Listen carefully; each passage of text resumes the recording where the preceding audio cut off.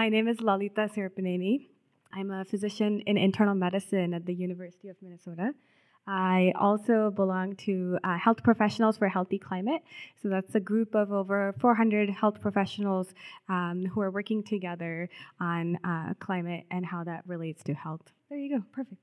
Okay, so I first wanted to acknowledge my privilege as a physician.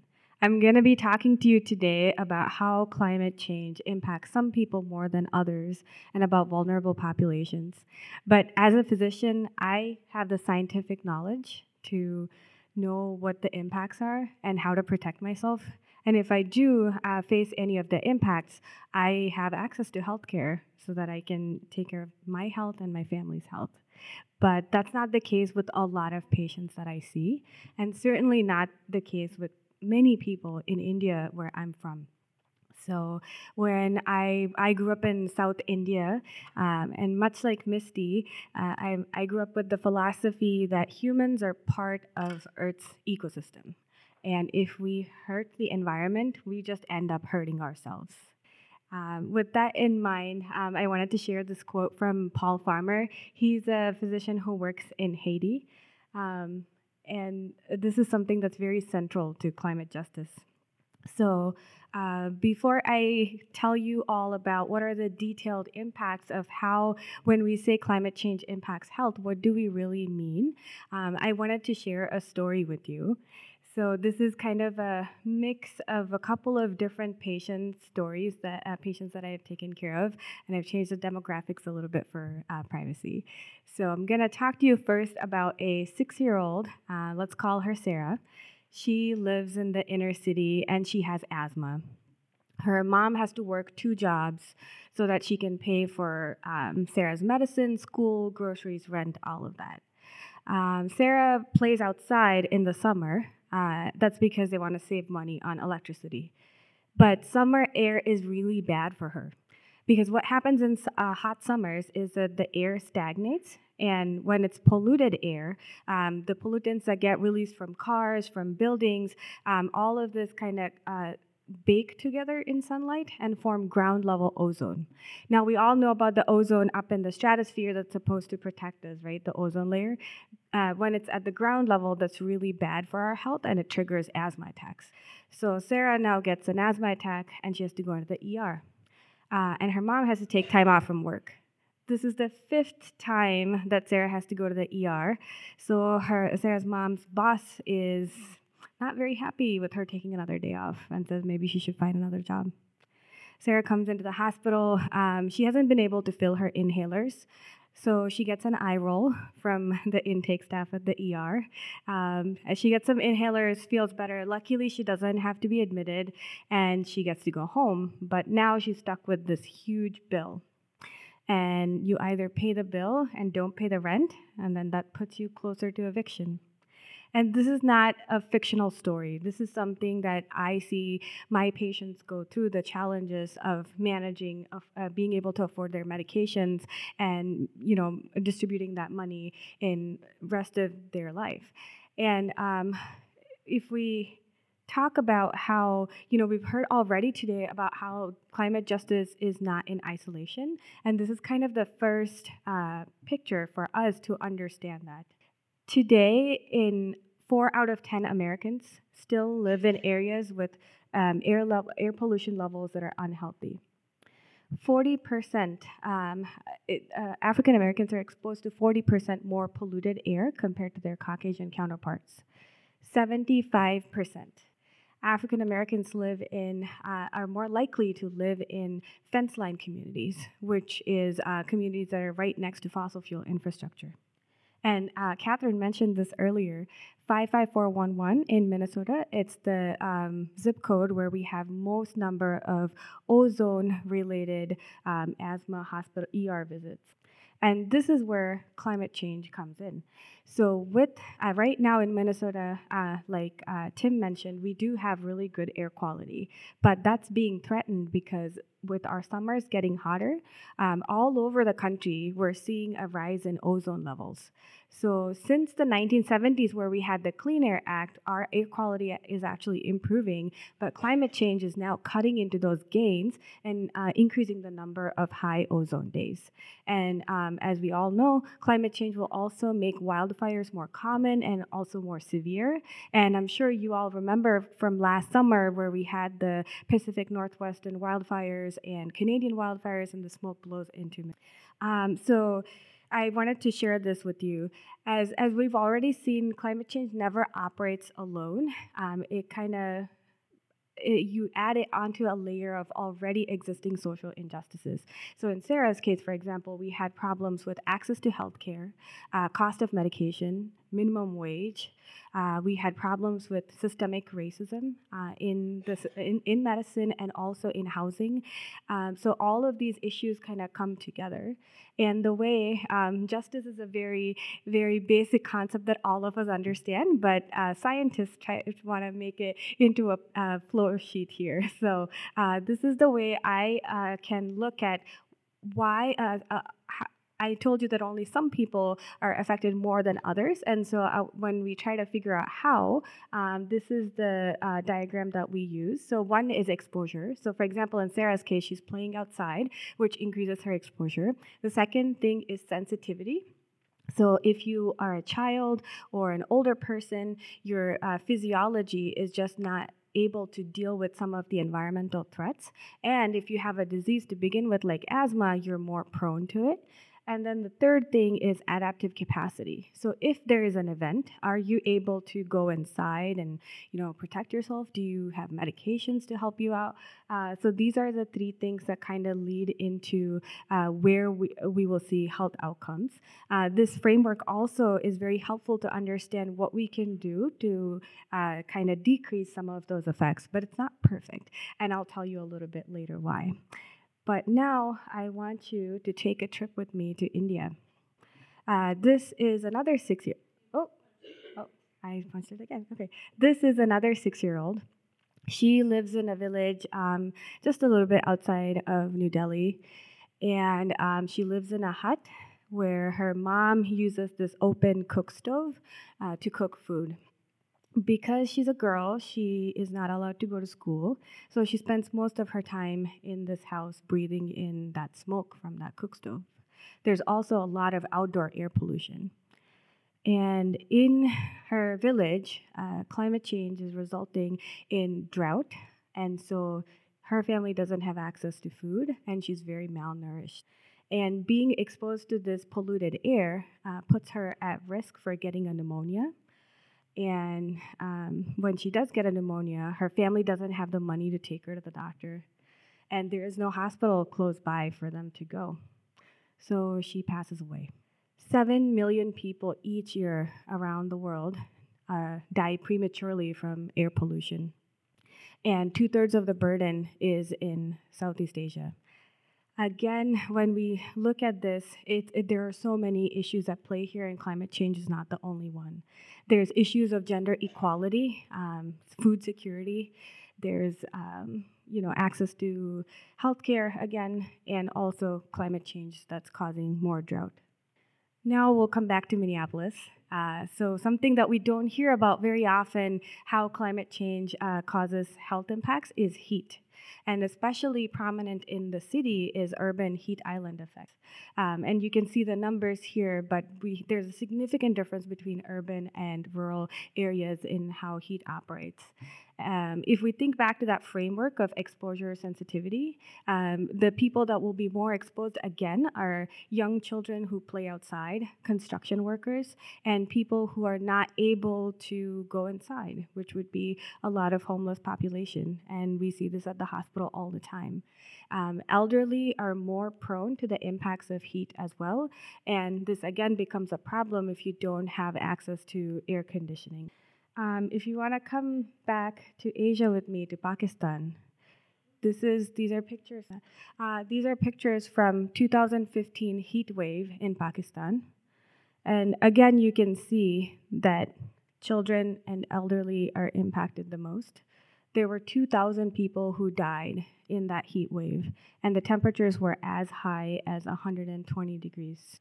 We'll come back to the US, but this time we're going to talk about Hurricane Maria. How many of you remember that there was this whole controversy around Maria about the death count? Right? Yes. Yeah. So when we hear about hurricanes and extreme weather events like wildfires, there's always deaths. But if we want to study more and understand where that comes from, so there was a huge discrepancy because typically when there's a hurricane, the first line of deaths happen from either drowning or injury, electrocution. Once the actual hurricane passes, though, especially something like Maria, where the entire island's infrastructure was destroyed, think about who are the people who, if you need some type of an access to healthcare, there is none. So many roads were washed away. So if you had a heart attack, you can't go to the hospital. And then think about people who have kidney dialysis. So you have kidney failure, and you have to go into a hospital 3 times a week to get your blood cleaned out, essentially. And that takes electricity and clean water. And they didn't have any of those supplies either. And then there's waterborne infections that come from devastated infrastructure. And in case of Maria, the way that they could get the death certified was they had to take the body to San Juan to a medical officer. And that's not a priority when your entire infrastructure has crumbled. And so there were researchers who went door to door and did research and spoke with people about who they lost, who their family members were. And we can also see why after a hurricane, the death count kind of keeps rising as events related, there's like a ripple effect. And I particularly remember the coverage around Maria being very similar to how we talk about disasters in developing countries. It's somehow always the fault that they didn't have good systems to begin with, and that's why they're facing these kind of massive adverse events. So I'll take you to Mozambique now, and you must have all heard about the Hurricane Idai that recently hit Mozambique. What's really interesting here, though, is they planned for this hurricane. They knew that climate change was going to cause more severe hurricanes in this area, and so they actually had stormwater systems set up and a lot of systems to take care of that extra water. But what they didn't plan for was the high winds that resulted in loss of so much infrastructure. Again, if you come from India or other parts of the world, we don't have the luxury to deny climate change or sit and debate whether it's real or not because we're already seeing the impacts. Here, the other health impacts that also happen is that, as you can see, in the coastal area, the sea is pushed inwards with the hurricane, the force of the hurricane, that contaminates the water supply of the city. And you must all know about the bacteria cholera, right? That usually is in seawater. And so that comes in and contaminates your water supply, and that results in, once the hurricane kind of immediate impacts go away, you have the potential for a cholera outbreak. And then, coming from India, the other thing I think about whenever there's stagnated water is more mosquitoes and the potential for malaria outbreaks as well. So I want to go back to the system because I told you it's not a perfect one because it never really, there's 2 things that I don't really like about it. The word vulnerable, because it kind of puts the burden on the person who's facing the impacts without necessarily talking about why.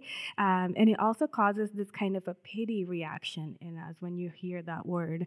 But actually, in many of the developing countries, including India, we're doing a lot to already adapt to the changes that are happening. As we heard today, even if we stop all fossil fuel production right now, we're still going to be living in a world that is very different. recently in India there was a storm in my neighboring state of Orissa, and that's a state that's one of the poorest states in the country. But they had a very good hurricane warning system set up so that they moved a lot of people out of the way and decreased their fatalities by a lot. And so I don't necessarily like the word vulnerable in that way, to use it in that setting. The second thing is that it doesn't address the why. Like I said, it doesn't talk about the many social injustices that have happened, not just thinking on within the U.S., but also on a global scale. Centuries of colonization, exploitation for resources that lead some of these countries to be in poverty. So I wanted to share with you some of the kind of disparities. This is a picture from the Poor People's Campaign document, and it shows about how as the household income goes up, the greenhouse gases you're producing go up as well. And as we've heard, people with low income suffer the impacts of climate change more. And this was actually front page news for New York Times. What this paper showed was African Americans experience 56% more air pollution than they're responsible for producing. Hispanic communities, 63% more than they produce. And Caucasians experience 17% less pollution than they produce. And if we look at a global scale, we see that the top 10% of the richest countries produce almost 50% of the greenhouse gases. And you can see that the poorest 50% contribute to only 10% of it. And when we talk about justice, there's also, I see it in so many different ways. There's definitely within our communities, the people of color and low-income communities experience a lot disproportionate impacts. There's also globally the difference. And then there's a historical, across generations, there's a difference in climate justice as well, who produces it and who bears the burden. It's a 30-second video. So China really shot up there in the end, but we can see that over the, since the time of industrialization, the production burden is different for each country. And there's also some theories that if you take into account all the manufacturing that China does, when you do the math, their emissions actually go down by 13%. This is based on data from 2004, so I don't know how it's going to look today. But there is a huge outsourcing of CO2 to US and UK because of their manufacturing. So what can we do about all of this? All the things that you've heard today, you've heard the speakers tell you a lot of things about how we can get involved, right? And what I've been trying to tell you today is that climate justice, environmental justice doesn't operate alone. It's because the other social injustices kind of prop it up. So that means we have to fix racism, we have to fix gender equality, we have to take care of immigration. There are so many things that we need to take care of before we begin to see impacts in climate justice. And there was a study done actually that looked at all of the environmental effects from 1987 to 2007 by Dr. Bullard, who's the father of environmental justice. And they found that not a lot of progress is being made, primarily because we're not able to fix these underlying social injustices.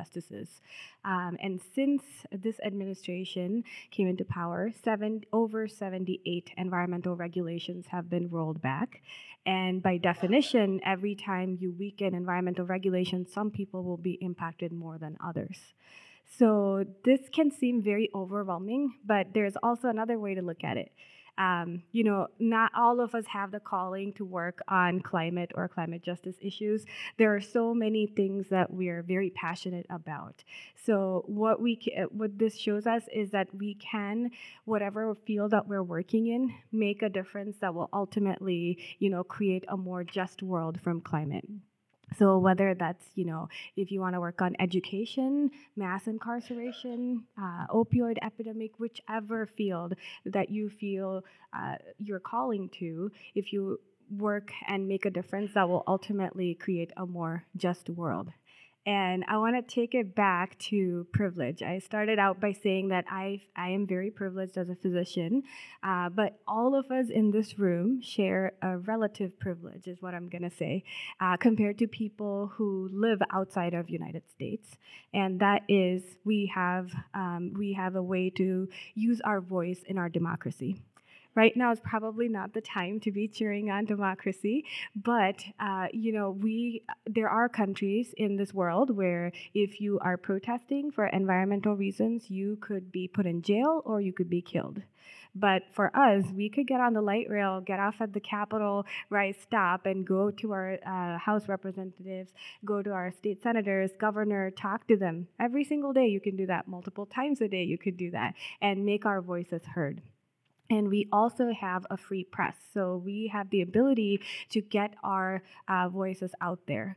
So, whether it just starts with talking to your family members, whether it is a Facebook post or whether it's writing a letter to the editor, in whatever way we want to communicate, we need to change the conversation around climate change. Even today, it gets talked about as an issue of the elites.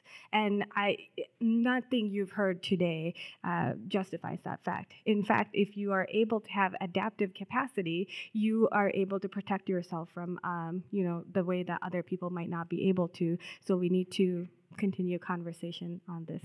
So. I wanted to leave you, I wanted to talk about also my involvement in projects. The first one is an incinerator campaign in Baltimore. I really couldn't figure out my place in the whole environmental movement in the beginning. I thought, I'm not a climate scientist. I'm not a policy person. What do I know? What can I bring to the table? And so the first thing that I did was to go to the community that was already working and fighting on this issue and ask them how can my skill set as a doctor help you. And that's another thing that we can do. We have wonderful organizations here. I'm partial to Minnesota 350, but sign up with an organization, work with them to figure out how your skills can be used in this fight. And the second one, I was the frontline community with the oil trains. So as you know, Line 3 and Keystone XL, there's a lot of pipelines that we're fighting. And so what oil companies do is then put them on a train and send them through cities. So my hospital that I was working at was right next to the railroad tracks for one of these oil trains. And so we passed a landmark legislation saying that Baltimore will not expand our oil terminals to allow more trains to come through. And that's the 100% energy campaign that's going on now.